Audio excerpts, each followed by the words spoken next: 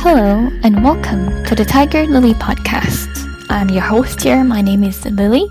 In today's episode, we will be talking about saying goodbye to someone that you love and holding her hands for one last time. We have a very special guest today. Her name is Ivy. She's my classmate, she's my course mate, and someone who I always look for when it comes to grief. So without further ado, Ivy, would you mind sharing with us, what does grief mean to you? What does grief mean to me? I think grief is an overarching process that changes over time. So I think we grieve differently in different circumstances, different situations, and we also grieve differently as we love differently. So when we lost different kind of loss, we grieve differently, and everyone process is different. And in a way, I would say that grief is pain. It is, but it is also love, and it's a proof of long-lasting love. Yeah. Yeah, I really like how you relate to grief as more than just grief. It's also about love and about pain. So when you mention it's about a long-lasting love, it's like what do you mean by long-lasting love? I think we grieve because there's love for us for this person that we lost. If we do not have that kind of love for this person that we lost, why would we even grieve? If you heard about news, you might feel sad, but you don't grieve about it. Because you just feel sad about the news, you just feel compassionate and empathy, but that's not love. So we grieve because it's love, and the longer we grieve, and from time to time we grieve for the person we lost, it also means that the love is so lasting. That's why.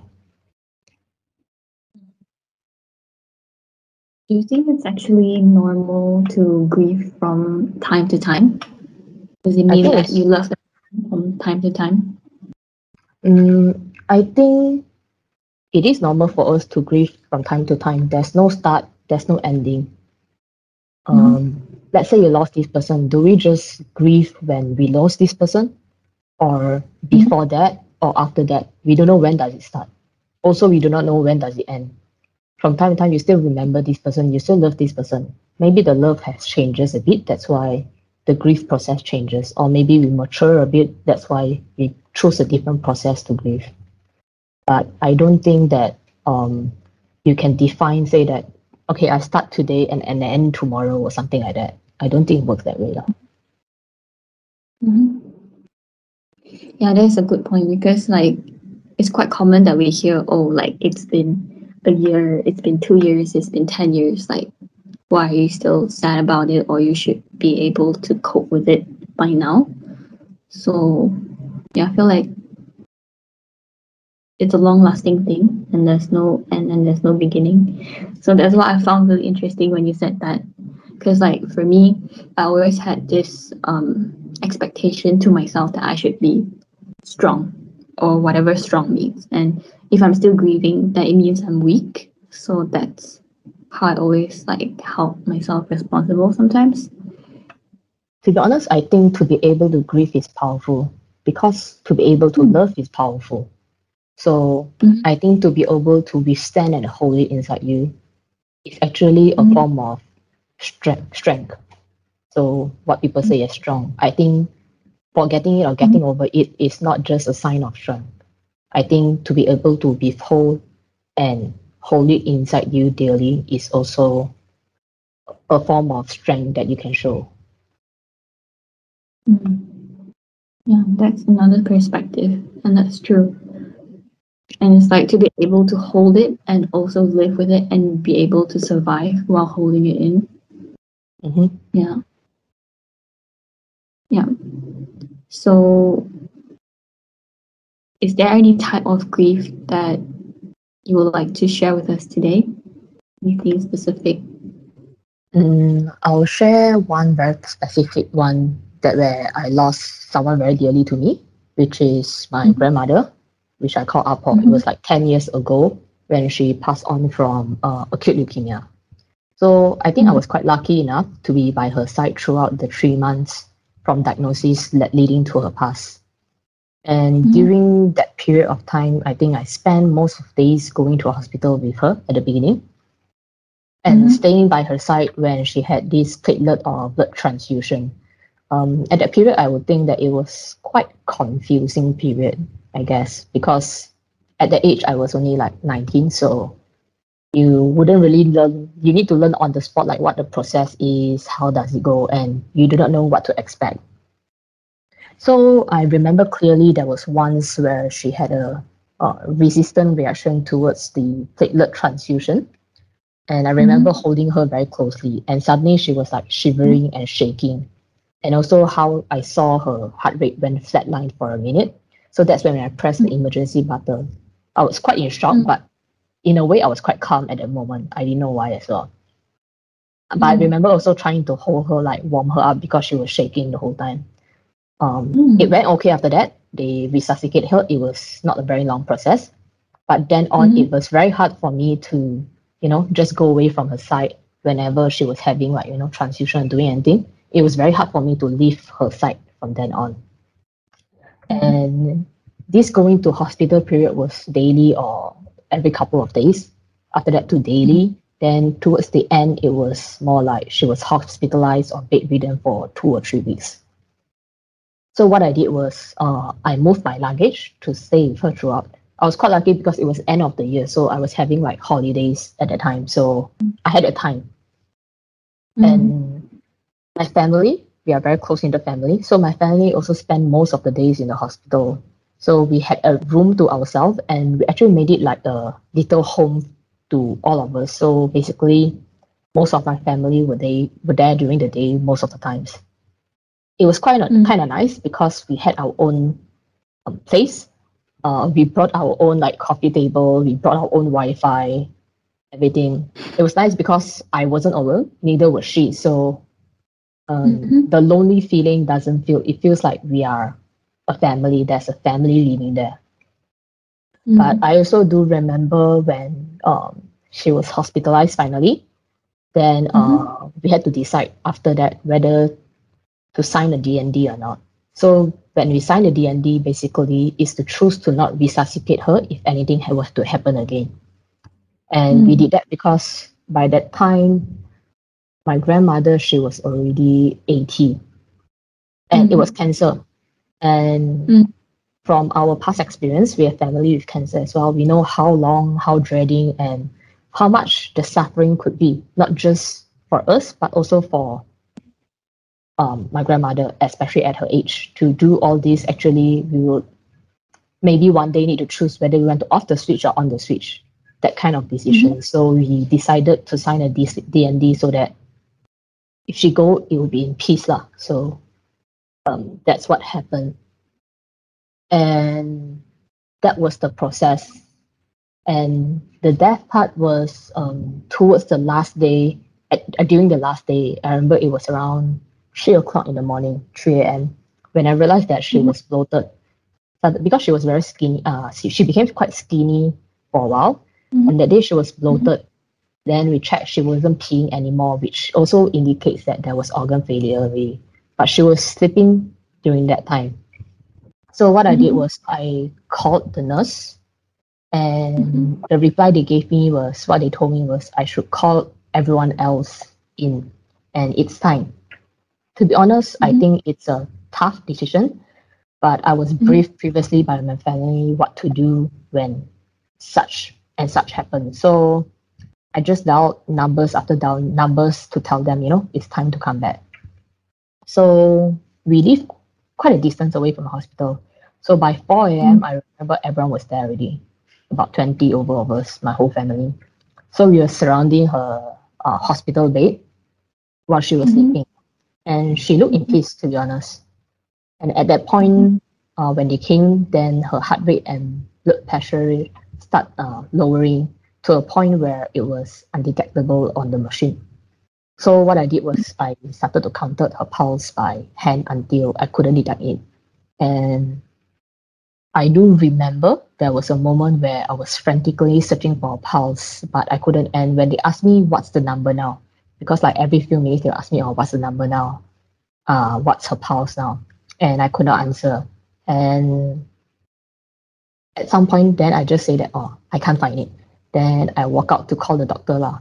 So when the doctor came in after a while, it was close to 5 o'clock, 5 a.m.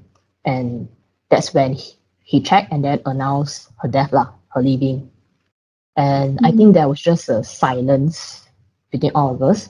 And we just like looked down. Some was tearing a bit, but we were also expecting it. So we just bowed and then, slowly left the room lah. And the adults started to, planning, calling, the funeral parlor and all this. Actually, we already had contacts with them before that because we already do the planning for the funeral so that there won't be a havoc suddenly, because it's not something that was unexpected. We knew that, acute leukemia happens very fast and she's at the age already. So when they plan all these things, then my mom and I, with the help of 2 nurses, then we clean her body and help her change into her own clothes that she would be wearing for her funeral. And then, I think after that, I just sat aside and waited. But I remember before I left the room, for them to push her out to get to the funeral, the car, the van to home. I think before that, I remember I held her hands for the last time and said that we would be fine and we all love you. Yeah, I remember that was the last part that I talked to her. Yeah. Yeah. And you were at such a young age. I think technically, I was quite young to handle it, but I was also old enough to understand a lot of processes. So it was like a middle point. Yeah. I wouldn't say I was too young to understand all this. I think I was old enough. And my grandmother's past wasn't the first one in the family. So I had an aunt which battled with cancer for 4.5 years. And she passed on much earlier lah. And that's why we already knew how the processes would be, because we have always been in and out of the hospital for a long period of time previously. That's why it wasn't like something we couldn't handle at all or we couldn't thought of at all. Yeah. And then you also mentioned that, when you said that you held onto her hand for the last time, how do you feel at that time when you said, yeah, we're all going to be okay? Because I remember the night before, in Chinese, we have a saying that it's called 回光返照, which means that the night before someone passes away, suddenly the person became very alert, which was what happened. She was not alert for the past week, but suddenly the night before, she was very alert. She remembered all of us. She was talking to all of us. And then I remember people at the side started crying. But I was standing at the middle. I was smiling at her and nodding. That's why she was looking at me at that time. Because I believe that although when someone pass, imagine I was to pass, I know that people will be sad. I know that people will find it hard. They will grieve as well. But I would also want to know that they are fine. And with their love and my love for them, we'll all be able to live on and not be lonely. That's why I decided to say those last 2 sentences. Yeah. You're just like putting yourself into her shoes. Just imagine like maybe she could still hear it at the moment now. Like who knows, right? Yeah, who knows? When you held her hand at the time, was it like cold already or it was still warm? It wasn't fully cold. There's still a bit of warmth, but you can feel that it's slowly becoming harder, but her hands were still not hard. It was still a bit soft. So yeah, that was to me, to be honest, that wasn't a bad feeling. It was quite a good feeling to be able to hold her hands for the last time. Yeah. Yeah. And also you mentioned before how you were able to like measure her pulse and detect her pulse. I think you're used to like holding her hand, and that's how you comfort each other. And how you find comfort in her and she finds comfort in you. That's what I hope. Yeah. Yeah. And then when it's like when you couldn't find her beating, right? You said that you were frantically trying to feel her pulse. How do you feel at that time? Like It was like a moment, like not just her heart it stopped. It feel like your heartbeat will stop because you're trying to frantically searching for it. It's like you hope there is something, but at the same time you know this is gonna end as well. So I wasn't exactly sure what I was hoping at that time. Yeah, but at that moment it's like, is that it? What am I supposed to do next? What am I supposed to say next? And everything just feel like it stopped at the moment. But after that, you get back, you're composed, and yeah, you understand that, this is it. This is not what I can do. I can't do anything anymore. So I just go on with what I need to do. So at that point, you felt like you were also as if you were touching your own pulse when you were touching her pulse. It's like as if that's your own life too. Not really. I knew it was alive, but when you're touching it, you were hoping for something, but you weren't sure what you're hoping for, because you know that you want her to die in peace. You wanted to go in peace, and she was in peace, and everyone was there. And if this is the moment, then this is the moment. But at that point of moment, you will still have little hope of saying that, oh, maybe I missed something. Maybe they're still there. Yeah, I don't want to give like, false hope or something like that. That's why I was trying to see whether she still has a pulse or she doesn't. So when I kinda, quite sure that there wasn't any more, that's when I told everyone and I went to call the nurse and doctor. So like after since her passing, it's like how did she live inside you even after her passing, or how did she still exist in life? I will say from time to time it's different. The process throughout from before until now is different. I remember what was very good during her funeral was that we didn't, not to say we didn't cry or we weren't grieving about her death, but during the 5 days when we were doing the funeral, we were celebrating her life.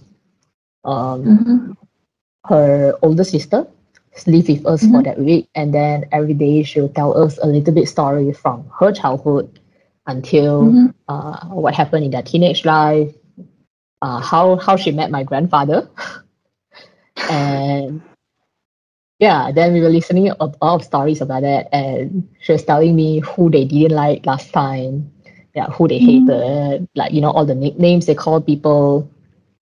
And my father and the siblings also joined in the conversation because the grandsons, granddaughters, all of us are just like listening, trying to get more details and story. And then our father, their siblings will join in the conversation as well and say that, oh, last time who and who came over when they were younger and they didn't like who, and yeah, they gave who nicknames and how my grandmother handled it and all this. So we were more about talking about her whole life during that period. So it was quite comforting. Yeah. But after that period, I remember there was a period of time where I couldn't really regulate myself. So I went jogging. That's also when I started taking up dancing and also worked really hard for my studies because, I wanted to make her proud. And within the first 2 years when I was whenever I go back home, because she take a lot, blood transfusion. So at the beginning, I would do a lot of blood donations as well. And sometimes I remember, I don't remember why, but I just drive. Then I will find myself driving to the hospital. And then if I reach there, I'm already there. So I just went up to I remember it was fifth floor. I stood outside the room and imagining life inside. I'm not just imagining her life or my life, but our family, like all the lives that was inside. The giggles, the talks, the jokes, the games we play, everything. Basically, there was a life, a family, a home inside there. It was more like a gathering of our family. I just remember standing there and make myself being able to immerse myself in those moments which I miss. Yeah. And yeah, I would say on the outside, I'm always quite a calm or tough or strong person, if anyone say. Uh, I think I do handle her passing on quite well, but I don't think at that time, at that age, I allowed myself to grieve a lot.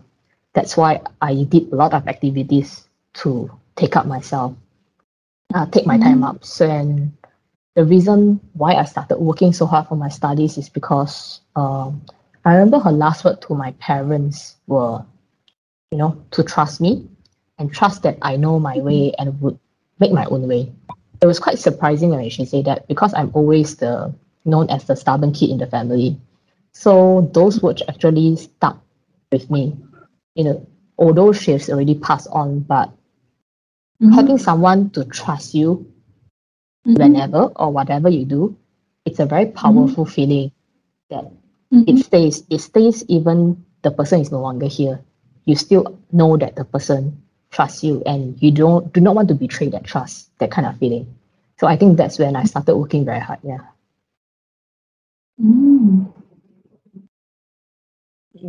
Personally, I don't think there'll be an end to this grief lah. And she still lives with me. She lived in me and my life. Even my passcode also, I use her death anniversary. And sometimes even with my family, when because now my cousins, my sisters, they all started having kids and all this as well. So when we may talk about some stories or so on, we'll link to our childhood and we'll say that, oh, if she's still here, what would she say or how happy would she be and things like that. If we don't cut her off from our life, we just sometimes remember it and then bring her back to our life and say that, oh, if she's here now, what would she have said? Something like that, yeah. Yeah. And it's like, although she has passed, but then she still lives on. And then it kind of makes you wonder, like, what does it mean for a person to be alive? Does it mean that the person is not alive anymore, even when she's not around physically?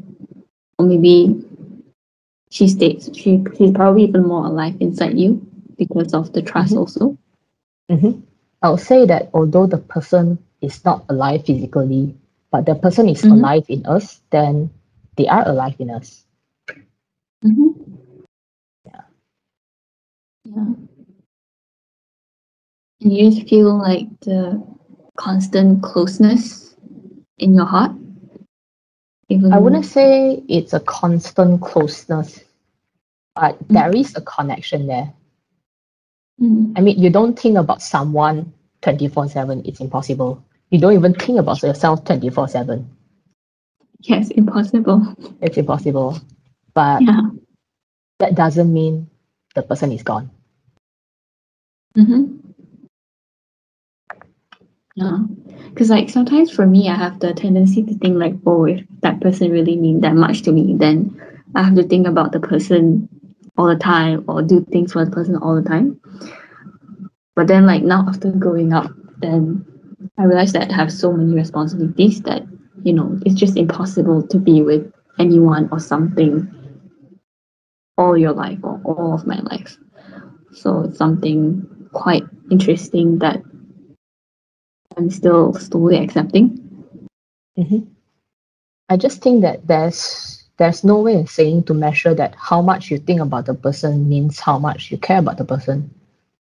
Even if you don't think about a person doesn't mean you don't care about the person. Even if you think about the person doesn't mean that you care about the person. So there's no measure there. There's no measure there. If you care, you care. You love, you love. You grieve, you grieve. If the person lives in you, the person lives in you. It doesn't need to be a measurement, or you don't need a judgment or proof. Yeah. Yeah. And it's like I don't have to like always do something for a person in order to validate myself or others that the person means a lot to me. Yeah, that's still something I'm trying to accept as well. I think what one person needs If is there is acceptance and not actually validation. anyone grieving right now, or like in this or someone that has lost context something, what would you say to him or her? Yeah. To anyone that's grieving, be it now or late, has been a couple of years or maybe 10, 20 years, I would say that trust your own process and allow your own feelings. Grief is not a bad thing. It's actually a good thing, I think. Because like I said previously, to grieve is to love. And love is a powerful feeling. And love is also a powerful language. And no one would understand your grief better than you do. So there's no right way to do or right process. There's only your way to do it. Your own grief, you take your own process, you take your own choices, and you do it your way. And if you need to take as long as possible to process it, if that's what you need, then just take it. And I remember there's this saying, I forgot from which author or which person. They say that grief is love with nowhere to go. But personally, I beg to differ. Because to me, I think grief is love that is within us, and hence they always have a place to go, which is in us, because we already give them a place in us when we grieve. So I don't think it's a love there's nowhere to go. I don't think love needs to be outwardly; it can be inwardly. And if, let's say, we are now grieving, it's the beginning of the years or years later, and if you feel like this whole process and this whole loss is crazy, maybe someone lose someone through suicide or accident or anything. If it sounds as crazy as it is, you feel as crazy as it is, then maybe it is. Who says it cannot be crazy? And I don't think anyone can tell you or should tell you otherwise. So I think the most important is to accept your own grief, your loss, your love, because you grieve because the person is worth it for you to grieve, and you are also worth it. That's why you should allow yourself to grieve. And some say grieving is a very lonely process. I would say that if they left knowing that they are being loved, they won't be lonely, even though they are alone in the journey of going to the other side. But they are not lonely because they have our love with them when they left. Yeah. So I would just say, give yourself time, lah. Trust yourself. Yeah. Thank you, Ivy, for sharing with us. And I really enjoyed it too, because I feel like I need it too in this grieving process, and to have someone like you to be with me. It's my pleasure. Yeah. So, yeah, that's all for this episode, and we hope you guys enjoy listening to this. Okay, I hope I'm not awkward.